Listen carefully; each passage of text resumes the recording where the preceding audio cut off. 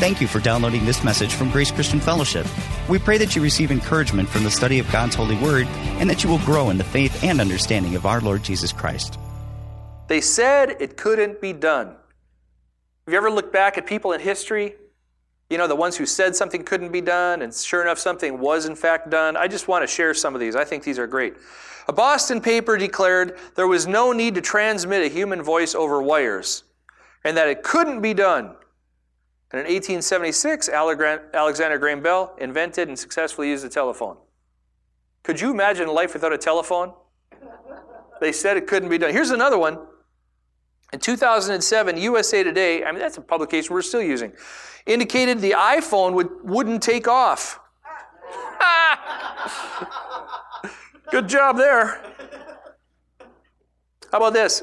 Not within 1,000 years will man ever fly. Do you know who said that?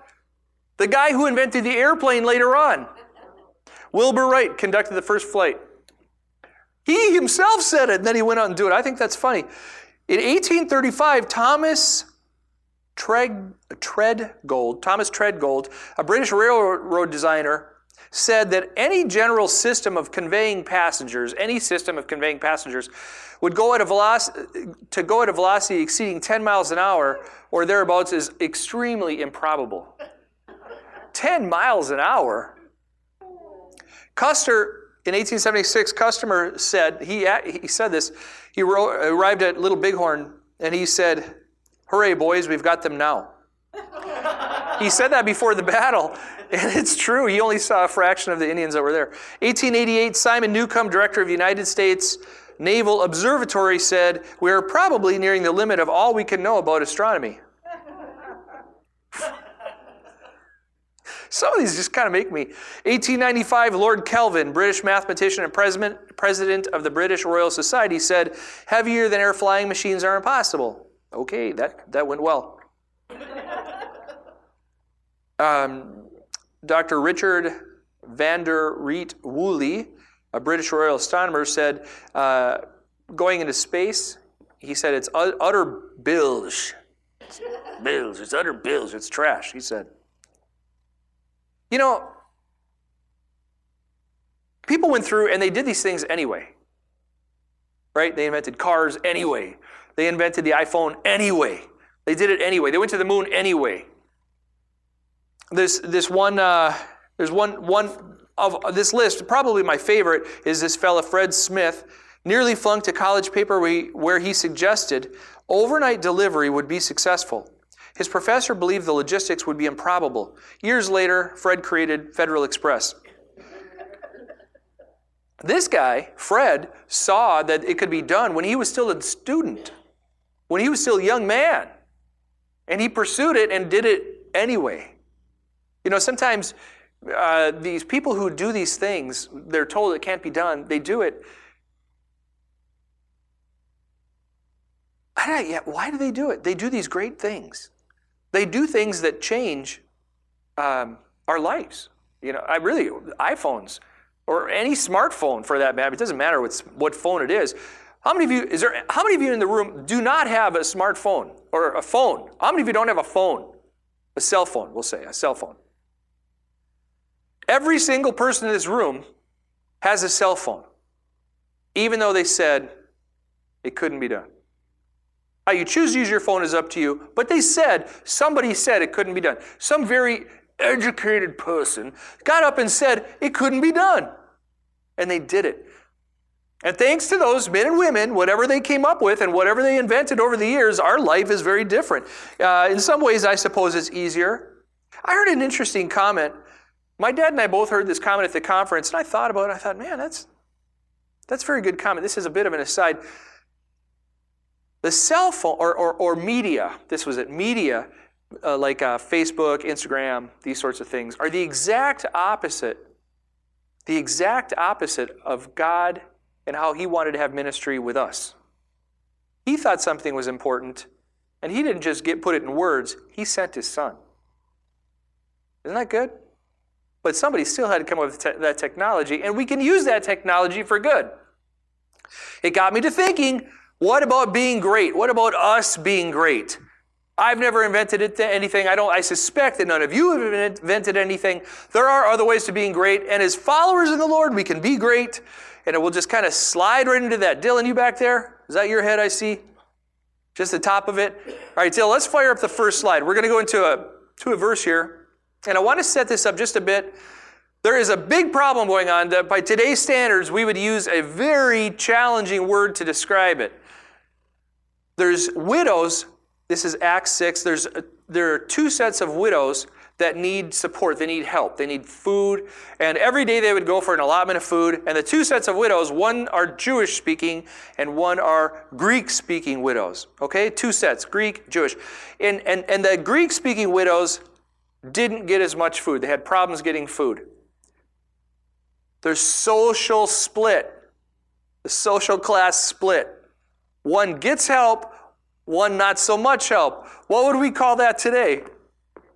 We would call that racism. This is a major problem.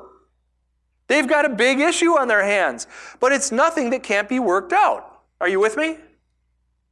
So they decide, and they were the apostles were taking care of all of this. And the 12 summoned the full number of the disciples and said, the 12. Okay, this is the 12 apostles now. It is not right that we should give up preaching the word of God to serve tables. To serve tables. What they're saying is, this has to get figured out. People got to eat. People got to eat. This is not rocket science. People got to eat. How is this going to get done?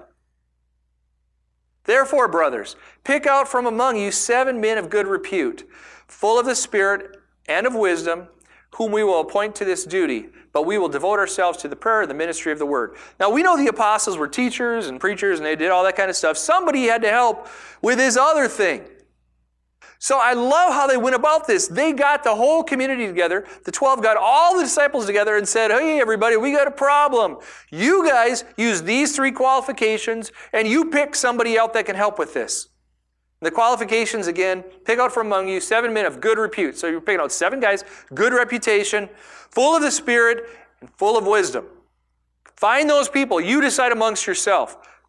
So if I would say, okay, everybody, we've got a problem that has to get solved here. You all decide amongst yourself with those 3 qualifiers, then you could do that. You would work together. Hey, how should we do this? Who should it be? Who should it be? They all work together. Boy, you talk about smashing racism right in the nose. That does, doesn't it? So he had them work together. They got together. They came up with 7 names. You know, I was thinking about this as I was working in this message. I wonder if they would have picked me. Isn't that sobering to think about? Would they pick you? Would they pick me? I don't know. I would pull up my wallet. No, I would not. I wouldn't. That's a bad joke. All right, so they go through and they pick 7 men, and we're skipping a couple verses because I want to hit one of the guys they picked. And Stephen is one of them, full of grace and power, was doing great wonders and signs among the people. So Stephen, we know, is this group later became known, this group of 7 later became known as the first set of deacons. And Stephen was one of these deacons. An amazing man. He was later taken, and some people lied about him, and that they were false witnesses, and they started stoning him. Before they stoned him for this blasphemy, they said he was blaspheming God. In fact, he wasn't. He was just trying to glorify God, and there were people lying and making up stories about him. And he preached a sermon in front of this whole group of religious, non-believing leaders. It was the second longest sermon in the Bible, the longest sermon by anybody except Jesus himself. Who did it? A deacon. A guy selected to give food. That's pretty great, isn't it? And I love I love this next the last verse. I just read it. And Stephen, full of grace and power, was doing great wonders and signs among the people. His job is to distribute food. But look at this. He's full of grace and power, doing great wonders and signs among the people. He's a deacon, but look at what he was picked and known by. This is amazing. This is a great man. And he died a horrible death, and we look back at him and you say, wow, Stephen, you were a great man. When they buried him, it actually says in the scripture, in one of the translations, I think the English Standard Version says, they made great lamentations over him. He was a very normal man, assigned in a normal ministry. But then there's another one. There's another of these first 7 deacons. Philip. Philip's another interesting guy. Let's look at it. Next slide.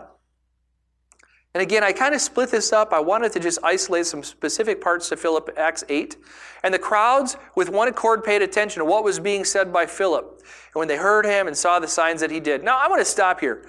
We know Philip was a deacon selected to distribute food. Now, we know that. Sometimes in churches today, they call him Philip the evangelist. And they say Philip was the first evangelist. Philip was selected to give food, and he just shared of the Lord. He is not the first evangelist. He shared of the Lord. And the crowds with one accord paid attention to what was being said by Philip. He would go out and he would preach. And we know, if we broke down the preceding verse, it said he would share of the gospel, share of the story, and he was doing it actively. So in other words, this was over a period of months. It was active. So he would go out and he would approach this crowd and they would all listen. And he would go to this crowd and they would all listen. All the crowds listened with one accord. When that guy talked, people listened. And do you know what his job in his congregation was? To give food. It seems like such an opposite, doesn't it? It seems like we have Philip, who's the food giver, but yet he's out in the streets talking. And there's Stephen, who's the food giver, who does all these miracles. I like the second part of the verse. When they heard him and saw the signs that he did. So not only is he out talking to people about the Lord, he's doing signs with people who don't know the Lord. What's his ministry in his congregation? To give out food. But yet he goes out and he's doing these signs and wonders for people who don't know the Lord. How many of you, have you ever thought about this?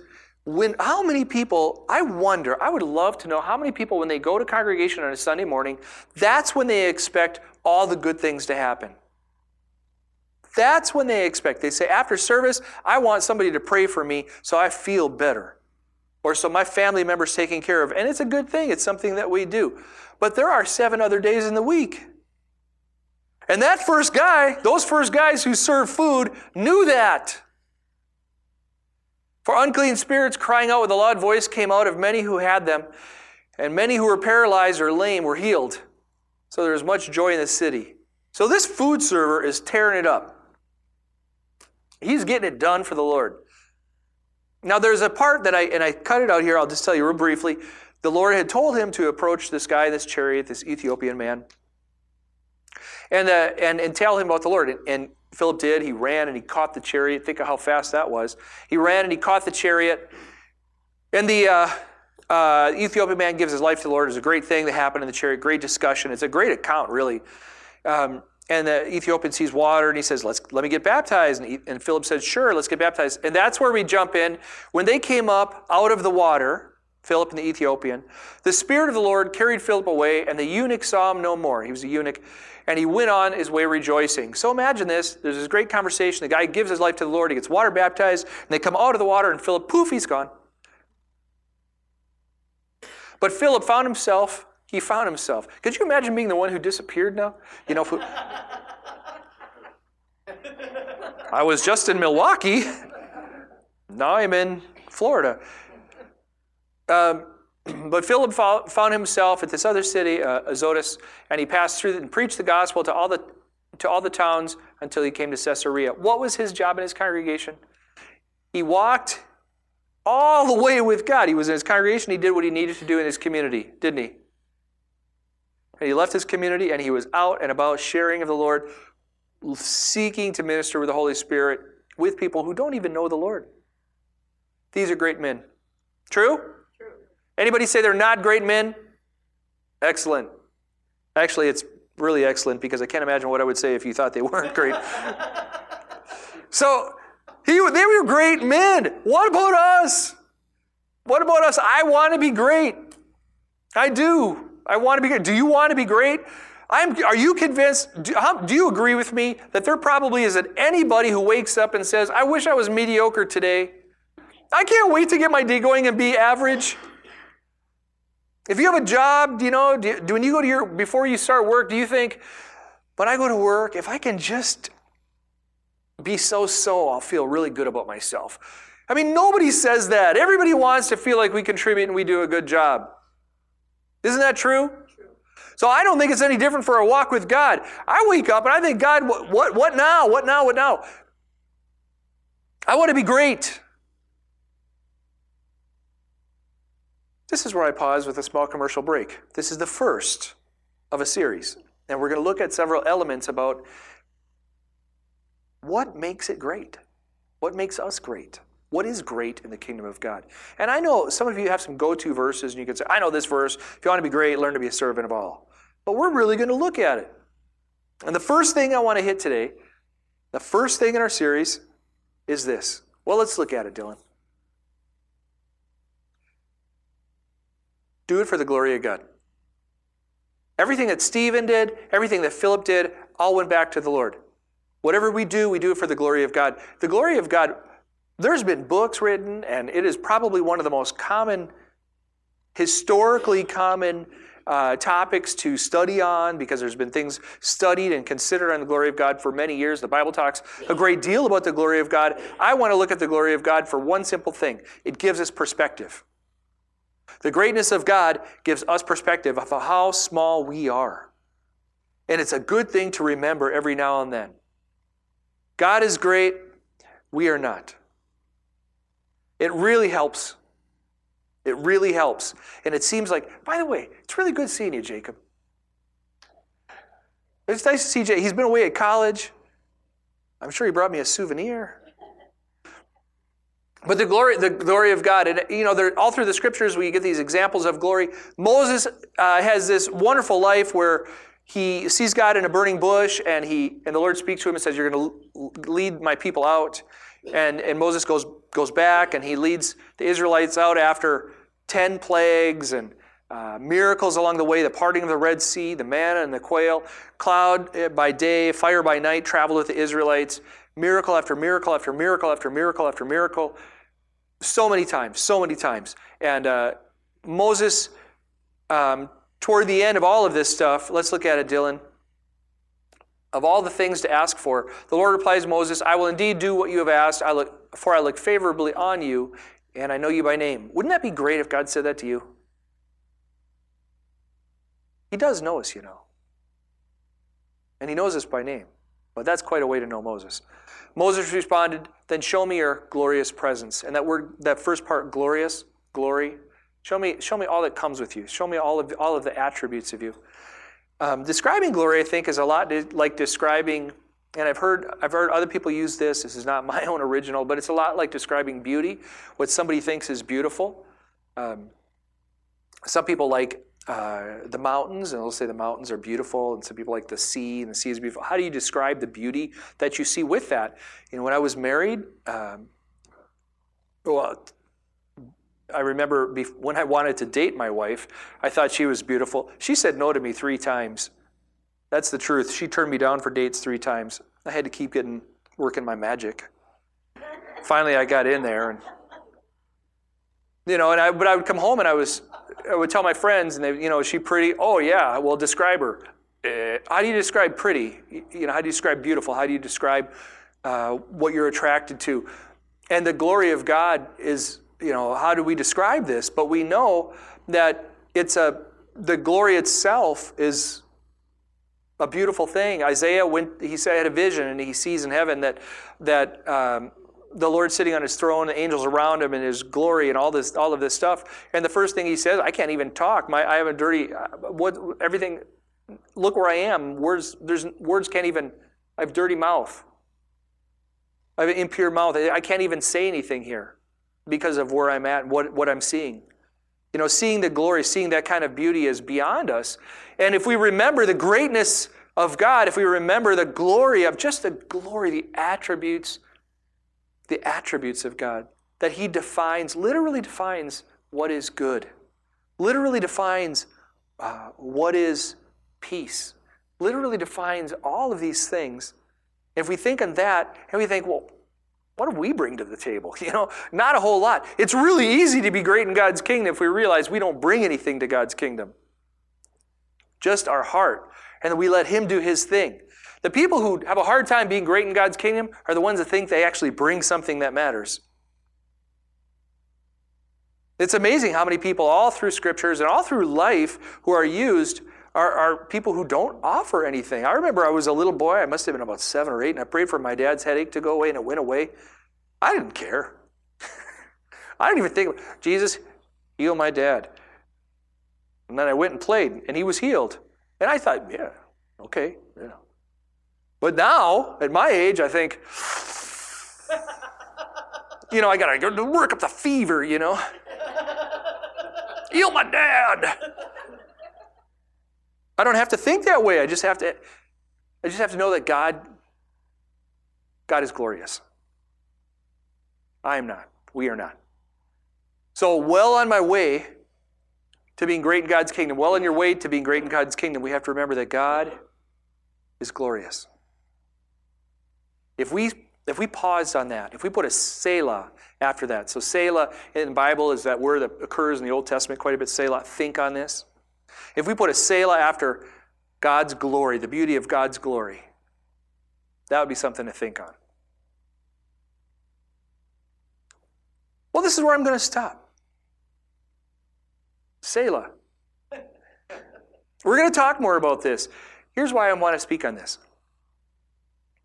I firmly am convinced, and I've said things around this and things like this before, but I'm firmly convinced that this congregation, that we're called to be active in this city. And that doesn't mean just on Sunday mornings. And it doesn't mean just putting food into a food pantry or just helping this one organization. It means we carry the gospel out. And we can be great in this city for the name of God. But there's that mindset behind it. God's glory, for example. The mindset we have when we go out in the city to do these things, that's what we've got to have.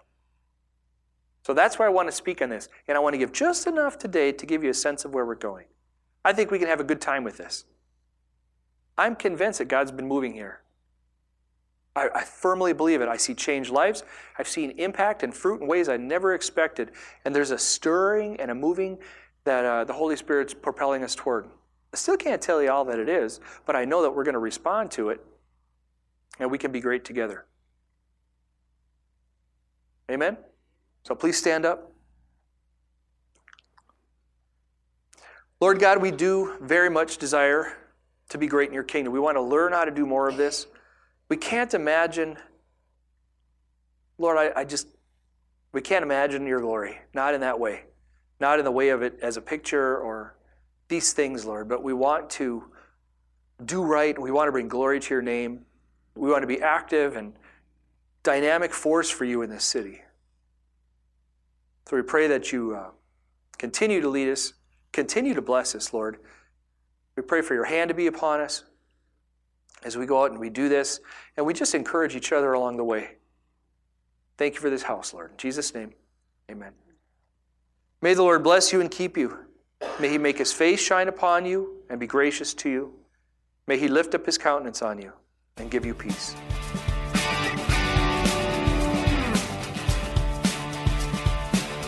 Thank you again for downloading and listening to this message from Grace Christian Fellowship. We are located in Milwaukee, Wisconsin. And if you are looking for a church to call home or would like to visit us for one of our services, please visit our site at gracecf.us for our location and service times. May the God of hope fill you with all joy and all peace as you trust in him, so that you may overflow with hope by the power of the Holy Spirit.